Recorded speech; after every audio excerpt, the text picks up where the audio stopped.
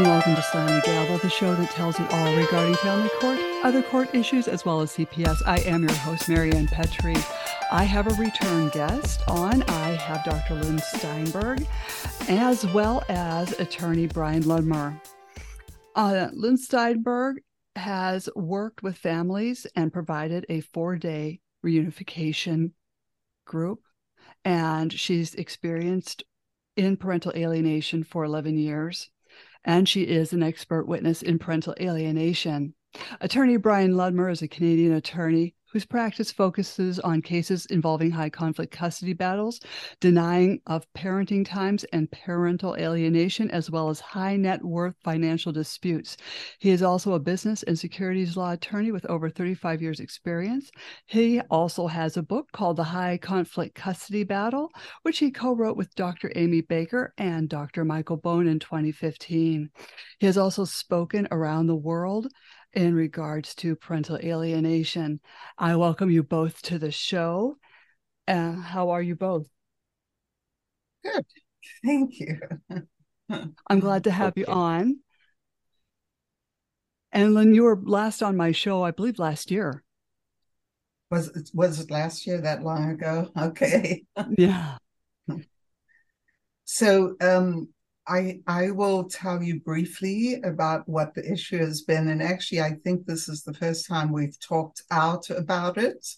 There have been a lot of hate groups who have been attacking us for this incident, although this is kind of a routine that we do whenever there is a court order ordering the children back into the custody of the alienated parent. And the way we set it up is that right after the court order comes out, the parent takes custody of the child who's been living with the alienator. And the next day, my 4-day unification program will start. And it's a therapeutic unification program, as opposed to what these hate groups have been calling it, which is a concentration camp. Mm-hmm. It's not a camp. We meet 10 to 4 each day, and each day is full of therapy, getting the alienated parent and child to talk to one another, to talk about the issues that have arisen, what their life's going to be like now that they're back with the alienated parent. And at the end of the 4 days, they leave reunited with that parent. Mm-hmm. And there's about 6 programs where in the United States, and there's a very high success rate with this 4-day intervention. Mm-hmm. And so there have been these groups who wrote a bill trying to prevent judges from ordering this program. And I and a few other people worked on killing this bill. It was just an outrageously ridiculous bill. And they asked for the judge not to be able to order any reunification, not just the 4-day program, and that judges would get this inordinate amount of training, like 20 hours the first year, and then every 3rd year they'd have to do 25 hours, I think it was. And so I got a lot of support from judges and killed the bill, which was originally Caden's bill, mm-hmm. here in Los Angeles, in California. And shortly after that, I was referred this family by a judge, and we made arrangements for the kids to come down. She actually ordered for the kids to be taken to the court by the father. And she also said that she did not believe there was any abuse or sexual abuse, because these accusations had escalated to sexual abuse. And the judge ruled that there was no sexual abuse, which there wasn't, and that the children were to go to the program and live with mom. So usually when children are resistant and they don't show up at the courthouse, we get a company called Assisted Interventions to step in and transport the children to my office. And they usually transport individuals, adults too, who are going to rehab. Mm-hmm. So that gives you an idea of the kind of work that they do. So the kids didn't show up, and the assisted interventions went to the house that they were at with the court order, and the kids wouldn't come out of the middle of the house. And finally, and the father went somewhere, and he was orchestrating this whole scenario. The police were also there to assist in having the children picked up and transported. But the father had arranged for the community, the school, family, the neighborhood to all show up at the house and video what was going on. And of course, the kids were very resistant. And the father had also videoed them saying that if this law had existed, they would be safe, and that I was responsible for eliminating this law. And within an hour or so, that video and another video were put up on the internet showing that, these kids had to be physically picked up and put in the car. And afterwards, there were photos produced by the father showing, the kids with red faces. And I got all these demand letters to see if I had actually sought medical care. Well, when the kids arrived at my office, they were in perfectly fine shape. They were friends with the transporters, and there were no marks on them, although they had bitten and kicked and bruised the people who transported them here. But I didn't even realize that there was this huge thing going on the internet, but there was. And thank goodness the 4 days went very well. But the mom also got all this hate mail and death threats.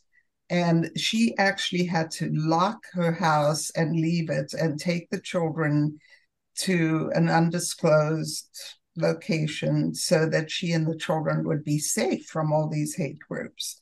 And since then, I think I got 20,000 hits on Google and Facebook and the other platforms in 1 week. And they've continued that way. And where these calls originate from reads like the who's who of the people who sponsored this bill. So specifically, that would be, I can tell you two of them, which would be One Mom's Battle, Tina Swithin, and the other one would be Kathleen Russell of Center for Judicial Excellence. I find those names kind of ludicrous, but anyway. So this onslaught has continued since then, and to the point that the Board of Supervisors in this town has demanded a hearing about these concentration camps and these transporters, and want to talk to the legislature about preventing them. So at this point, is there anything else I could say, Brian? I'm not sure. I mean, you can take it. Well, I think that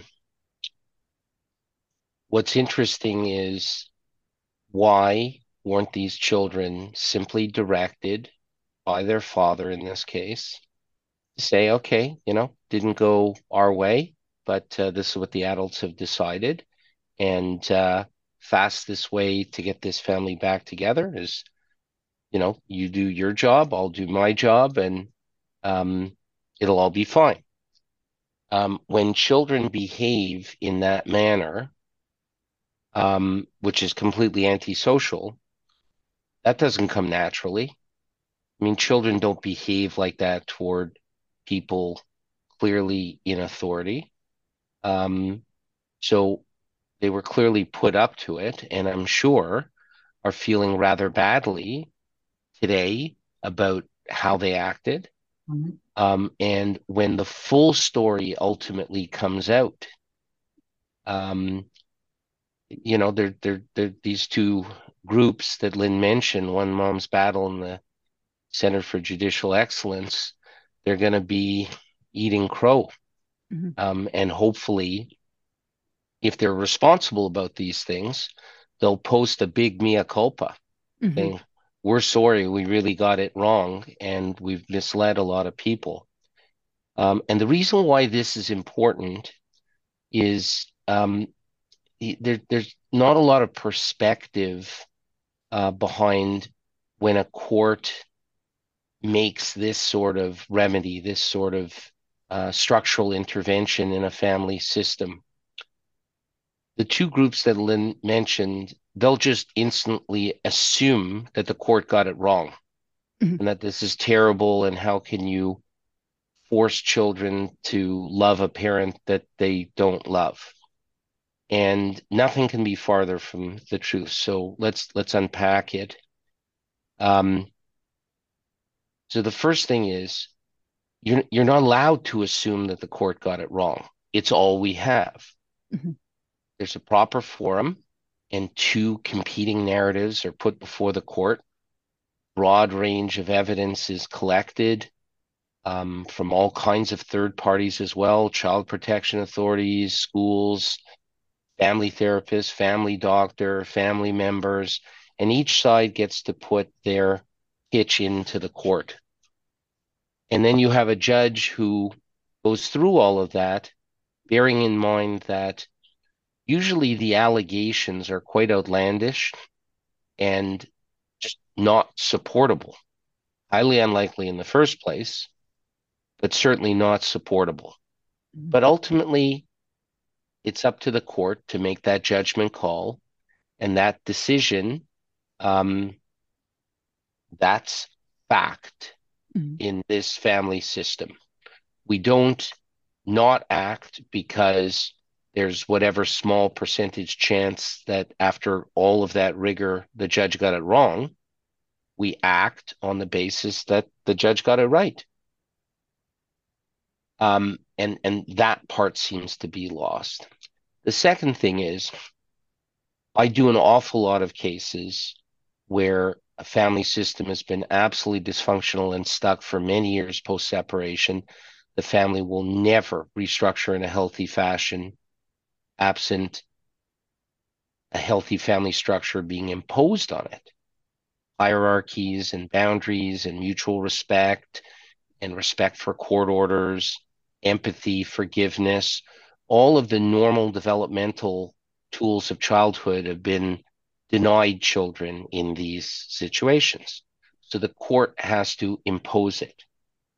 But this ultimate remedy of what I like to call, because it's more kid-friendly, a timeout for the offending parent who's unable to share the children, and some make-up time with the parent who the children have been effectively estranged from artificially. These are completely supportable concepts in the mind of children.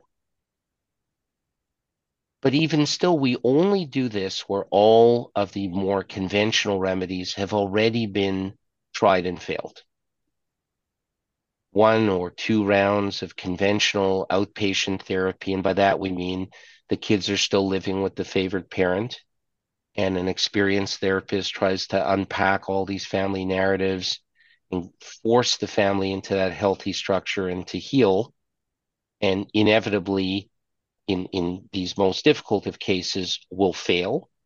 And the therapy itself becomes yet another battleground for who's right and who's wrong, instead of being the healing and let's focus on the future process that it's supposed to be.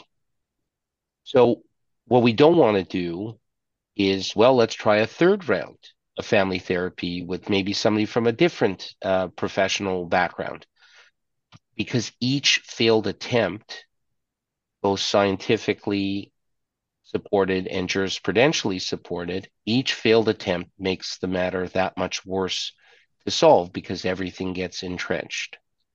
So by the time these families get to trial, They have blown through all of the normal remedies and supports that the system could offer.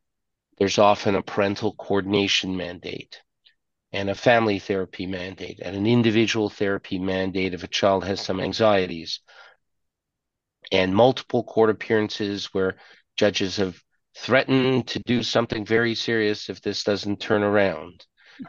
The lawyers writing each other letters, hey, can I get your client on board to do X, Y, and Z that would be helpful? Can I get your client on board to stop doing A, B, and C, which are unhelpful? So all of this messaging to the favored parent is lost. And to give you a visual, they're blowing through all these red lights, all these warning signs, all these, maybe it's time to stop, look, and listen, that the science that children do much better coming out of childhood with bonded relationships with both parents, you're ignoring that. And often I will provide some of that leading science to the other counsel to share and discuss with their client, because they're not acting alarmed that the children effectively have no relationship with, say, in the case that Lynn's speaking about, the entire maternal family. Mm-hmm. There's all these losses that the children experience that will predictably, the science is overwhelming in this regard, lead to major psychological and emotional dysfunction in future. Mm-hmm. And it is the job of all of us involved, people in Lynn's role, people in my role, the judiciary, to ensure that that doesn't happen. So when you get kind of to this ultimate stage, whatever percentage of super conflictual families actually have a trial and don't settle, the judge is presented with just a very limited palette of potential go forward orders to make. They can leave the family as is, impose a whole bunch of parental covenants, the do's and the don'ts, maybe increase the court-ordered parenting time for the targeted parent in the hope that it'll be more caregiving, meaning more attachment. They can try that. Not likely to succeed given the history I've just described. They can try and layer in some of the other typical supports that I mentioned that the family hasn't tried yet, also not likely to succeed. They can give up, just say, we're sorry, sir, ma'am, that the system has failed you and your children, but we just can't force the issue anymore, and the children therefore will lose the entire paternal family or the entire maternal family, as the case may be. We're so sorry, sir, ma'am, that we were not able to get this resolved in time to. And sometimes that's driven by the age of the children, which seems silly because the science tells us, the neuroscience tells us, that the teen brain doesn't mature till 24 and a half.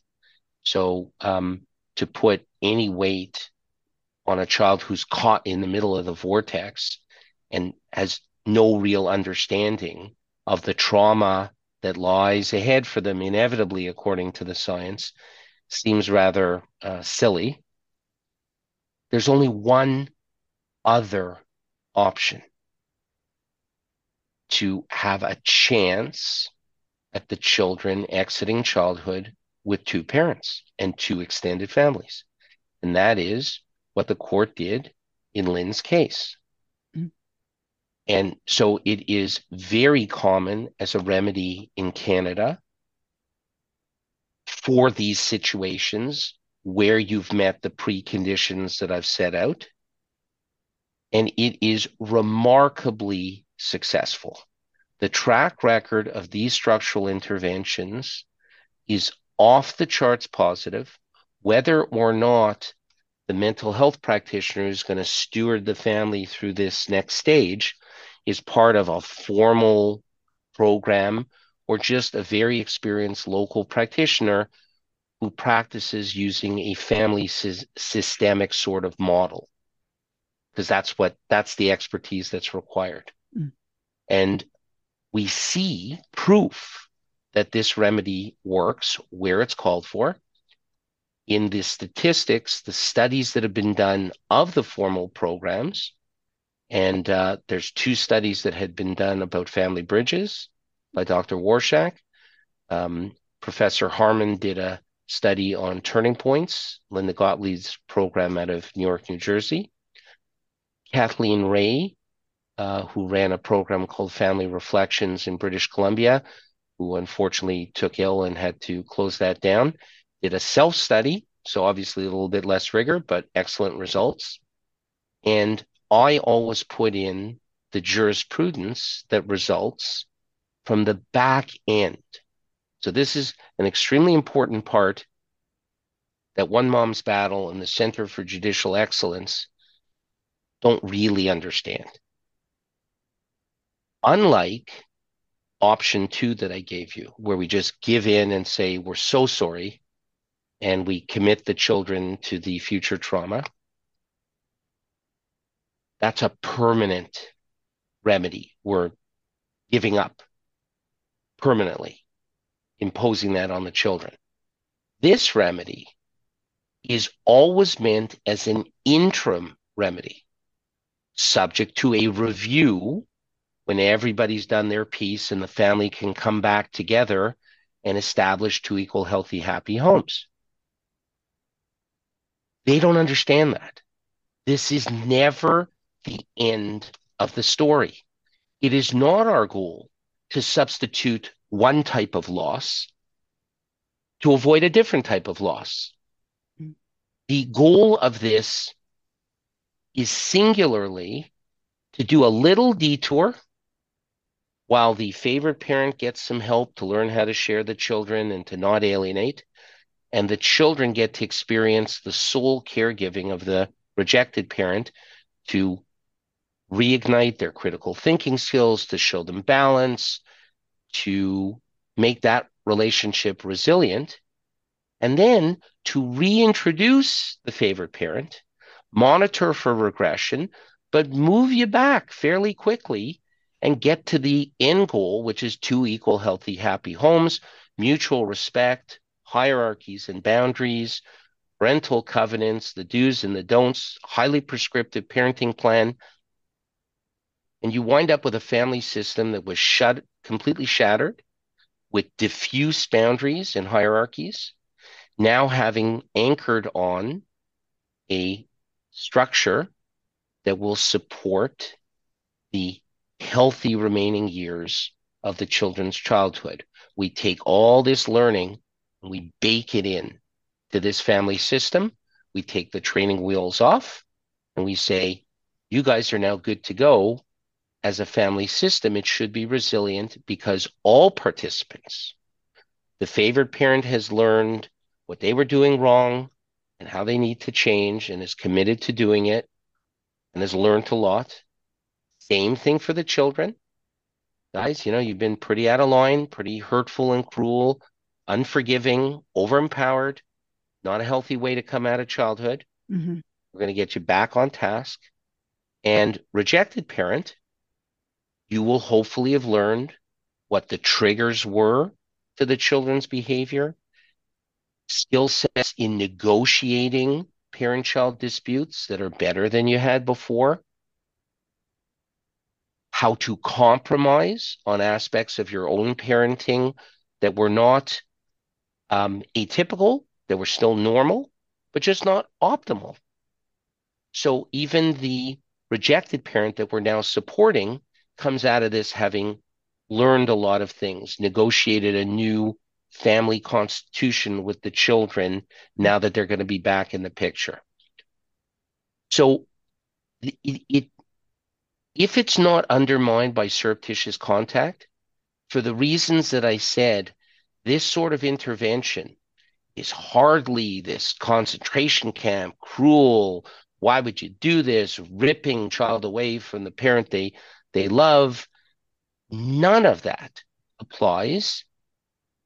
And if these 2 organizations would just attend one of my speeches, they could learn so much. But there's one more piece to the secret sauce here that they don't understand that I hope your listeners will spread. How is this sold to the children? So these organizations and their supporters pitch this as a terribly traumatic thing for the children. And I'm pitching it as simply time out for a parent who needs to do their own growth and work, and some makeup time for the children with the formerly rejected parent. Children understand about cutting the cake fairly. You can play on that. But here's the speech that I wish every judge would do when the children, generally, in my experience, should be brought to court for the transition.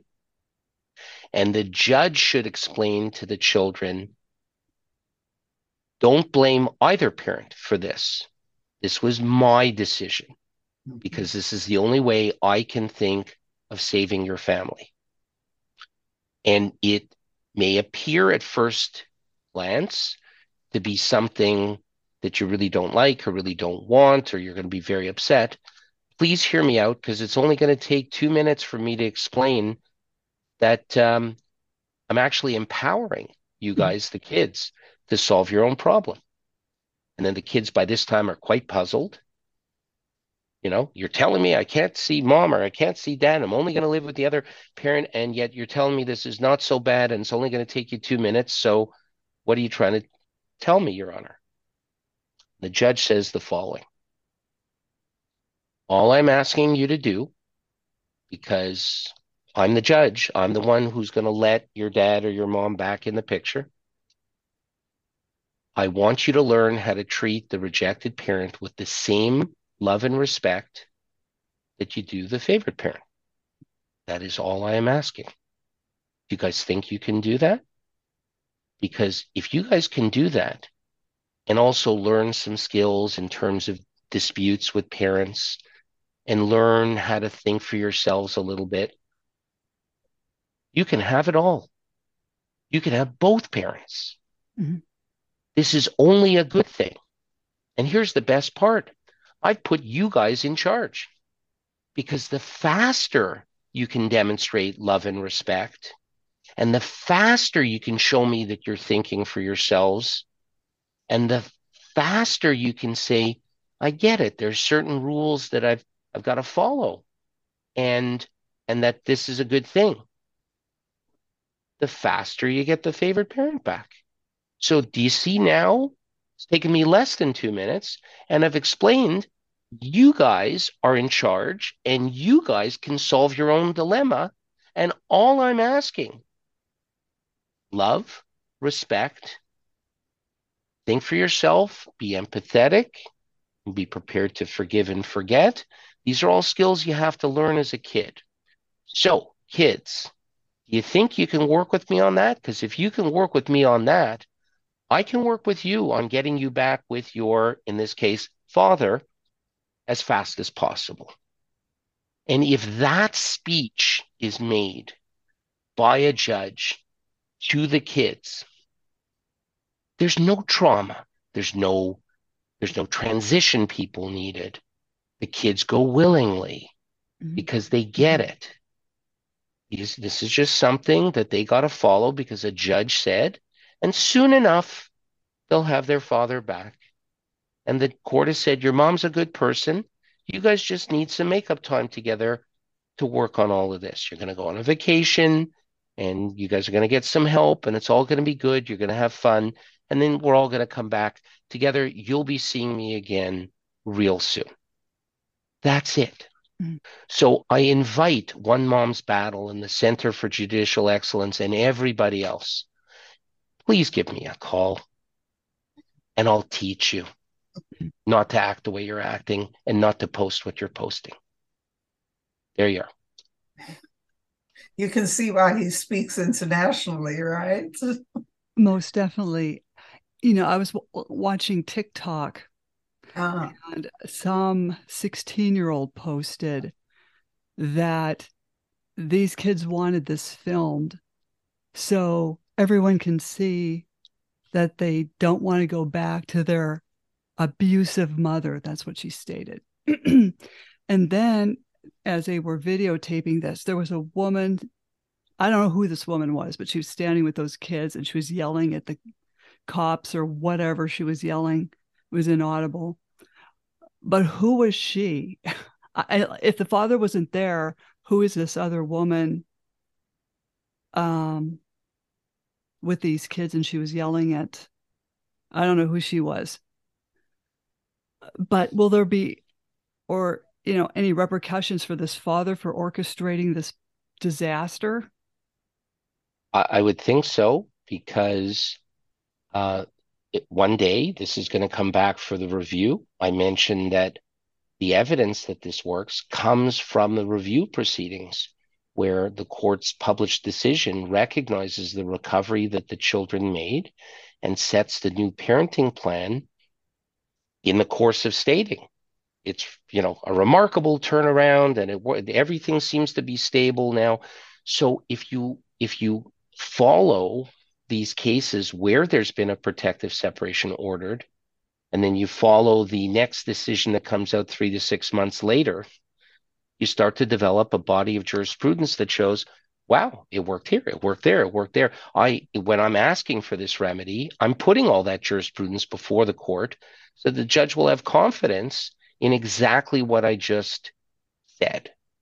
So at that review proceeding, or maybe an earlier proceeding, if this circus that it became to the children's detriment is put before the court, and the court becomes aware of this, I think there's going to be some very important findings with implications for just how fast we are going to get to that next step, because the court is going to expect, I imagine, the father not only to do a mea culpa about turning these kids against their mom in the first place with false allegations and other machinations, but also for having orchestrated this terribly traumatic thing that is going to haunt these kids. Mm-hmm.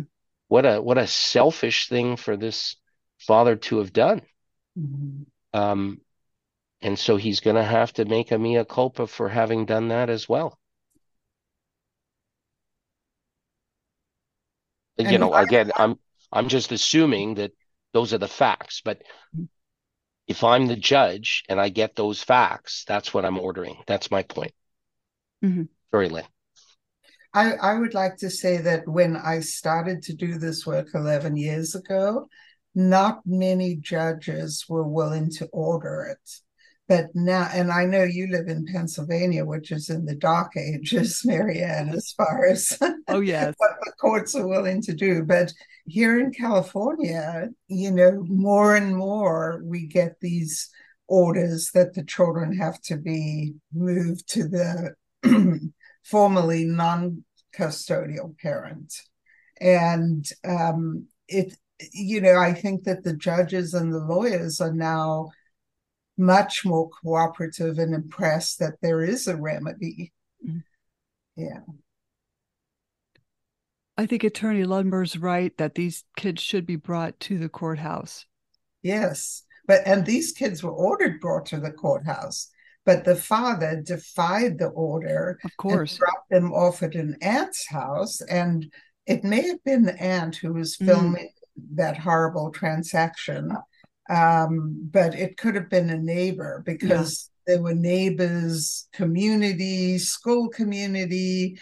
The therapist who'd worked with this family, she was ordered to go with the police to the house to make it a smooth transition.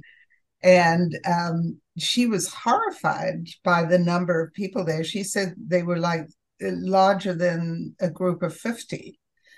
And actually, the same therapist, I always ask someone to participate in the 4-day intervention, like the therapist who's been working with the children prior to this, or the minors council, so that one, they can learn what the process is and see that it's anything but a concentration camp, but two, to give the children more perspective.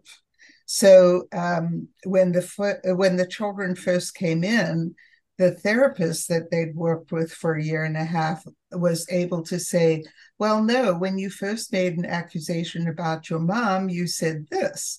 But over the months, it got into saying that she had sexually abused you. And when you described what you thought the sexual abuse was, that was not sexual abuse. That was your mom trying to help you with a medical problem in both situations, Mm-hmm. you know.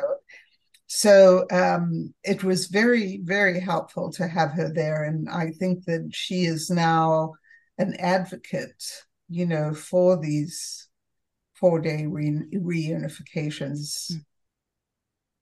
Let me just say that what Lynn has just pointed out is an example of impaired critical thinking skills in a child. You shouldn't be that malleable when you know objectively you're not being abused. You've never said that you're being abused. You're old enough, you have a mouth, you've never complained to anybody before, but you allow this to be reframed for you after the fact is not a good way to go through life. That's not, you're missing out on an essential skill of childhood called critical thinking skills, learning to think for yourself. Otherwise, you're just going to be malleable in relationships, malleable at work, and not have a very pleasant experience in life. Mm-hmm. So we have to take the manipulation of children very, very seriously. It's an aspect or an example of child abuse. Yeah. Yeah. And that's one thing we spend a lot of time on. I call them independent thinkers. Who's going to be an independent thinker today? And I will say that on the very first day in the afternoon, both children said, I'm sorry, Mommy, I'm sorry I did this to you. This is horrible. And they both got in her lap, and all three of them cried and cried. And that was the first day.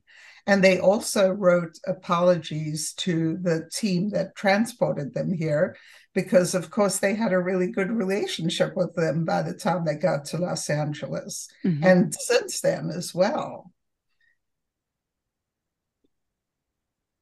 And I will say that, you know, they're relieved to be living in this new town with their mother, because otherwise they would have had to go back into the community and tell the truth about what really happened and what they did, what they were responsible for. And they did not want to do that. So when their mom said, you know, I can't live there anymore because I get death threats and, you know, people are threatening to murder me, and she's a therapist herself, and you know, she had to close her practice and just leave. And the children were almost immediately ready to leave the school and all their friends, and you know, they knew the enormity of the whole issue. Right. It was just disturbing when you have, I don't know who the 16-year-old was that was telling everyone to look at this video and look how these kids are being treated, and they're being forced to go back to their abusive mother. And I'm thinking, how does a 16-year-old even know all this information? She must have got it from somewhere else. Of course. But and how did she know about the laws? I mean, she rattles off in one of the videos all the information about these laws. Most adults don't know about these laws or what the problem is with them. She was coached. And also, she was saying that those kids wanted her to film all this, to show the world. Yeah, the kids just went along with the program. That was a shame. Yeah. I'm pretty sure that was the aunt that they were dropped off during the day instead of the dad taking them to court. Now, it's too bad the judge didn't stop and say, okay, Dad, we're going to hold you in the courtroom, and we're going to have the aunt go get those kids and transport them to the courthouse. That would have avoided this whole mess. Yeah. But she did send the police, you know, to go and pick them up. And then she had to send these counselors who were the transport team to go and try to, you know, they're trained in de-escalating situations. So they're very good at that. And So these kids were well trained, and coached to act out to the nth degree. It's just, it's a shame that had to evolve into that. And now they're back with their mother, who is not abusive. No. And they're all very happy, by the way. They send me updated photographs all the time. And, they're having a ball together with the extended family. Mm-hmm. Yeah. See, and they would be deprived the extended family, the, traditions, things like that. And these alienating parents have no idea the damage they're doing. And the problem with some of these people, of these groups you're talking about, just don't even believe in parental alienation to begin with. That's what the problem I would say is. that's because they're the alienators. Mm-hmm. Yeah, well, they don't believe in, or they don't want to support what they call parental alienation theory. Mm-hmm. If you sat them down and said, is it possible for a parent to turn a child against another loving parent? They'd be hard pressed to take you on that. It's where it extends to, you say, okay, and to such an extent over such a period of time that it's considered abusive, and you have to act on it and take the children away from the parent that's doing that. That's where they say, you've gone too far. There's no science behind that. You can't force children to do this. The whole concept is a construct to hide the abuse, in this case by the mother, and on and on and on. So it's very much a result-driven opinion. They'll say anything, do anything to avoid the remedy, not recognizing that the perpetuation of the family dysfunction is proven scientifically to be utterly destructive to children. They're at war with half of themselves. And it's beyond debate when you see the science of what lies ahead for these kids. So as a system, we're trying to, as a system, we're trying to protect these kids from that. From when we interview them as young adults, they're highly damaged because they didn't come out of childhood with bonded relationships with both parents. And there is only one way to avoid that: giving in and just allowing the perpetuation of the loss of a parent leads to that very trauma.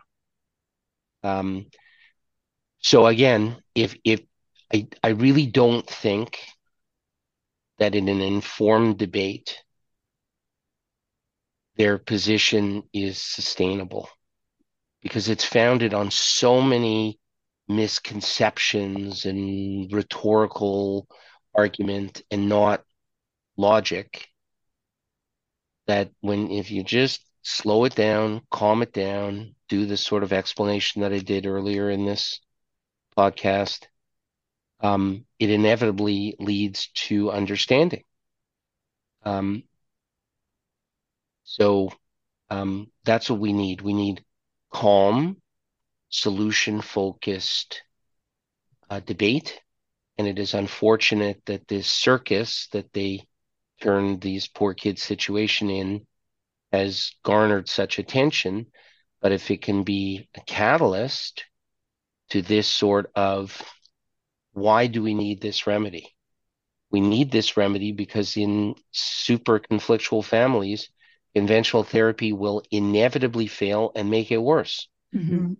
So if we must avoid the loss of a parent in childhood at all costs, you can't take this remedy away. It's the very existence of this remedy that causes lawyers for alienating parents to say, stop it. Because if you don't, this is what's going to happen, and you'll pay all the other side's court costs, And you'll wind up in the same position as you could be today if you just share the kids. Mm-hmm. Um, so a lot of trials are avoided because this remedy exists. Mm-hmm. So if you take it away, you're basically going to be supercharging the prevalence of completely dysfunctional post-separation families, and you're just going to force parents to give up, like in this case, the mother, and compound all the losses. So the Mm-hmm. policy implications of what they're all yelling and screaming about because they're so misinformed Mm-hmm. and uninformed are huge. This is one of the few practical remedies we have where a family system just doesn't want to settle down into a healthy state. Yeah. And, part of the 4-day reunification is that the last day we bring in the extended family. Most often it's grandparents, but sometimes it's aunts and uncles, cousins, whoever has missed the children. And they come in and there's a family reunion, which is so touching and wonderful to watch. The children are always thrilled to see that grandparent that they haven't seen and want to talk about what happened. And I'm sure once they see their grandparents, then they have all these memories come back. Mm-hmm. Definitely, yes. At the end of this, there's happiness. Mm-hmm. So again, they pitch this as so traumatic when in fact they they're they're only focusing, and perhaps I should mention this, the tension that the court gets into. It'll make all these findings, and yes, there's a primary causal factor, in this case, the dad. What am I going to do about it as a court? Um, Knowing that, yeah, the kids are going to be unhappy, and yeah, the kids might, in some cases, experience some trauma from the disruption. It's a struggle between the short-term upset, which is Lynn's experience and my experience shows is usually quite short and Mm-hmm. manageable, Very short, yeah. versus the long-term serious implications. In Canada, we have the advantage that our provinces readily use insightful jurisprudence from other provinces. It wouldn't be binding in the other province, but they'll refer to it and adopt it and say, I like what Justice so-and-so in British Columbia said on this point.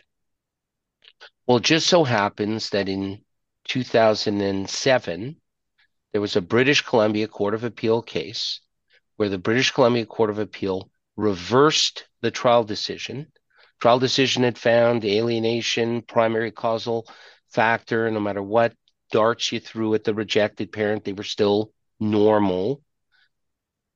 And the judge expressed reservations, but I'm a little bit uncomfortable doing this, such a disruption, etc. So the Court of Appeal reversed, saying, you got the wrong focus. You must focus on the medium to long term. And yeah, there'll be some upset, but there's been upset over the last 4 years. You have to focus on the goal, and the long term trumps the short term. Our case law has uniformly followed that thinking, and that case, AA, it's an acronym case, AA versus SNA, has been cited repeatedly right across the country. I use it all the time. And it was not until 2020 that an almost identical case occurred in the Court of Appeal for England and Wales, their highest court for these things. And there's the House of Lords, etc. But this is a very high court.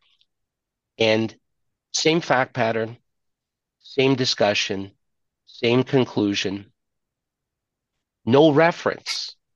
Nobody brought it to them. How could they? To 13 years before,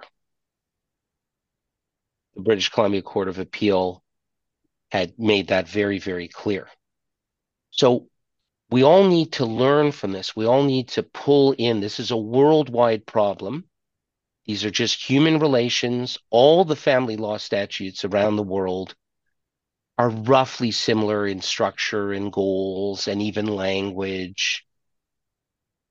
This struggle, a dysfunctional family system that will never settle down. You're either ultimately going to give up or do what we've been talking about as a short-term remedy back to two equal, healthy, happy homes. And what criteria are you going to use and what sort of analysis you're going to put on it? We need to be sharing that learning, sharing that jurisprudence. We do it in the scientific community. The conferences that Lynn's talking about, papers get published in leading journals. I'm on the faculty for a postgraduate practitioner level course out of Ireland and Malta, of all places. Has an amazing clinic with all of this same knowledge as we do in North America. We need to tap into all of this in the legal field as well. My experience in the States, though, is it tends to be a little bit compartmentalized, and you could even say unenlightened that way, so that you can't take a really thoughtful decision in California that we now have and then apply it in New Jersey. They won't even accept it. They won't look at it. I've had one or two, I consult all over North America. I've had one or two situations where the local counsel or attorney, as you guys call it, was asking me, saying, okay, that's a good case from our state Supreme Court, but have you seen anything in Lincoln County? I said, you've got to be kidding me.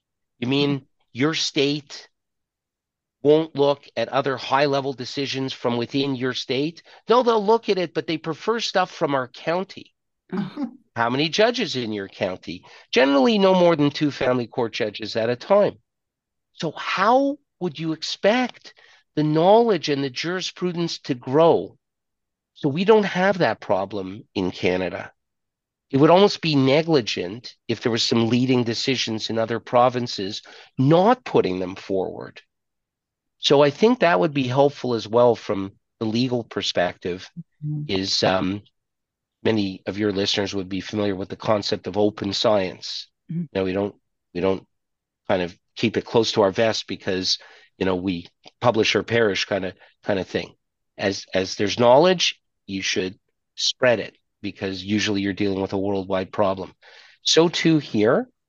And again, if it's unfortunate to say, but if these children's trauma can act as a catalyst for learning that there's nothing wrong with this remedy, there's nothing traumatic about this remedy, seems, according to Lynn's depiction, to have been sabotaged, but worked out well anyway. Let's just learn to do it right. Let's just learn that it does have a place. Let's not try and ban it and lock kids into the loss of a parent and extended family. Let's think instead of, why is this so politicized? Because no one articulates what the goal is and works backward from there. It's all positional, but I can say as a non-American, a lot of stuff in the States seems to be very adversarial and pick a side, declare what side you're on. When you're dealing with children, the only side you should be on is the side of the happy ending. How do I get to the happy ending? And work backwards from there and be open to these arguments. So, as I said, I invite a more calm, open, scientific, solution-focused dialogue, so that we can take some learning from what has happened in this particular family. Yeah. Well, I'm so glad I had you both on.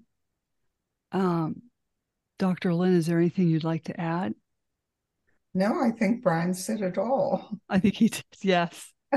And very articulately. Yes, and to use that concentration camp, that's an anti-Semitic. Yes. That should not be used. I thought we were past all that. There's an uprise, I think. Mm-hmm.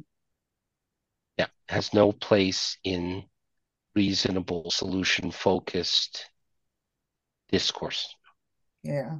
And unfortunately, I don't think we're dealing with people that are focused. Or educated, I'm sorry to say. Exactly. Right. Well, let's hope that the hosts of those two forums think. I hope they see this podcast and pause to think. Mm-hmm. Just maybe, they got it wrong. Mm-hmm. And it's a responsibility to have a forum that the public visits. Maybe you should think about moderating the content and perhaps allowing for the posting of the other side of the story. Mm-hmm. Right. So Yeah. we'll see. That will be chapter 2. Yeah. Lynn and I are due in another forum in 2 minutes. So thank you, Marianne, for hosting us. And Yes, thank you for coming on. Thank you. I appreciate Slam the it. Gavel is a podcast to help the public understand what really goes on in these family courtrooms. I'm your host, Marianne Petrie, author of Dismantling Family Court Corruption, Why Taking the Kids Was Not Enough, and Cry Out for Justice, Poems of Truth. And I'm sure I'll have you both back on again in the future. And I thank you so much for popping on. My pleasure. Thanks for having me. Thank you.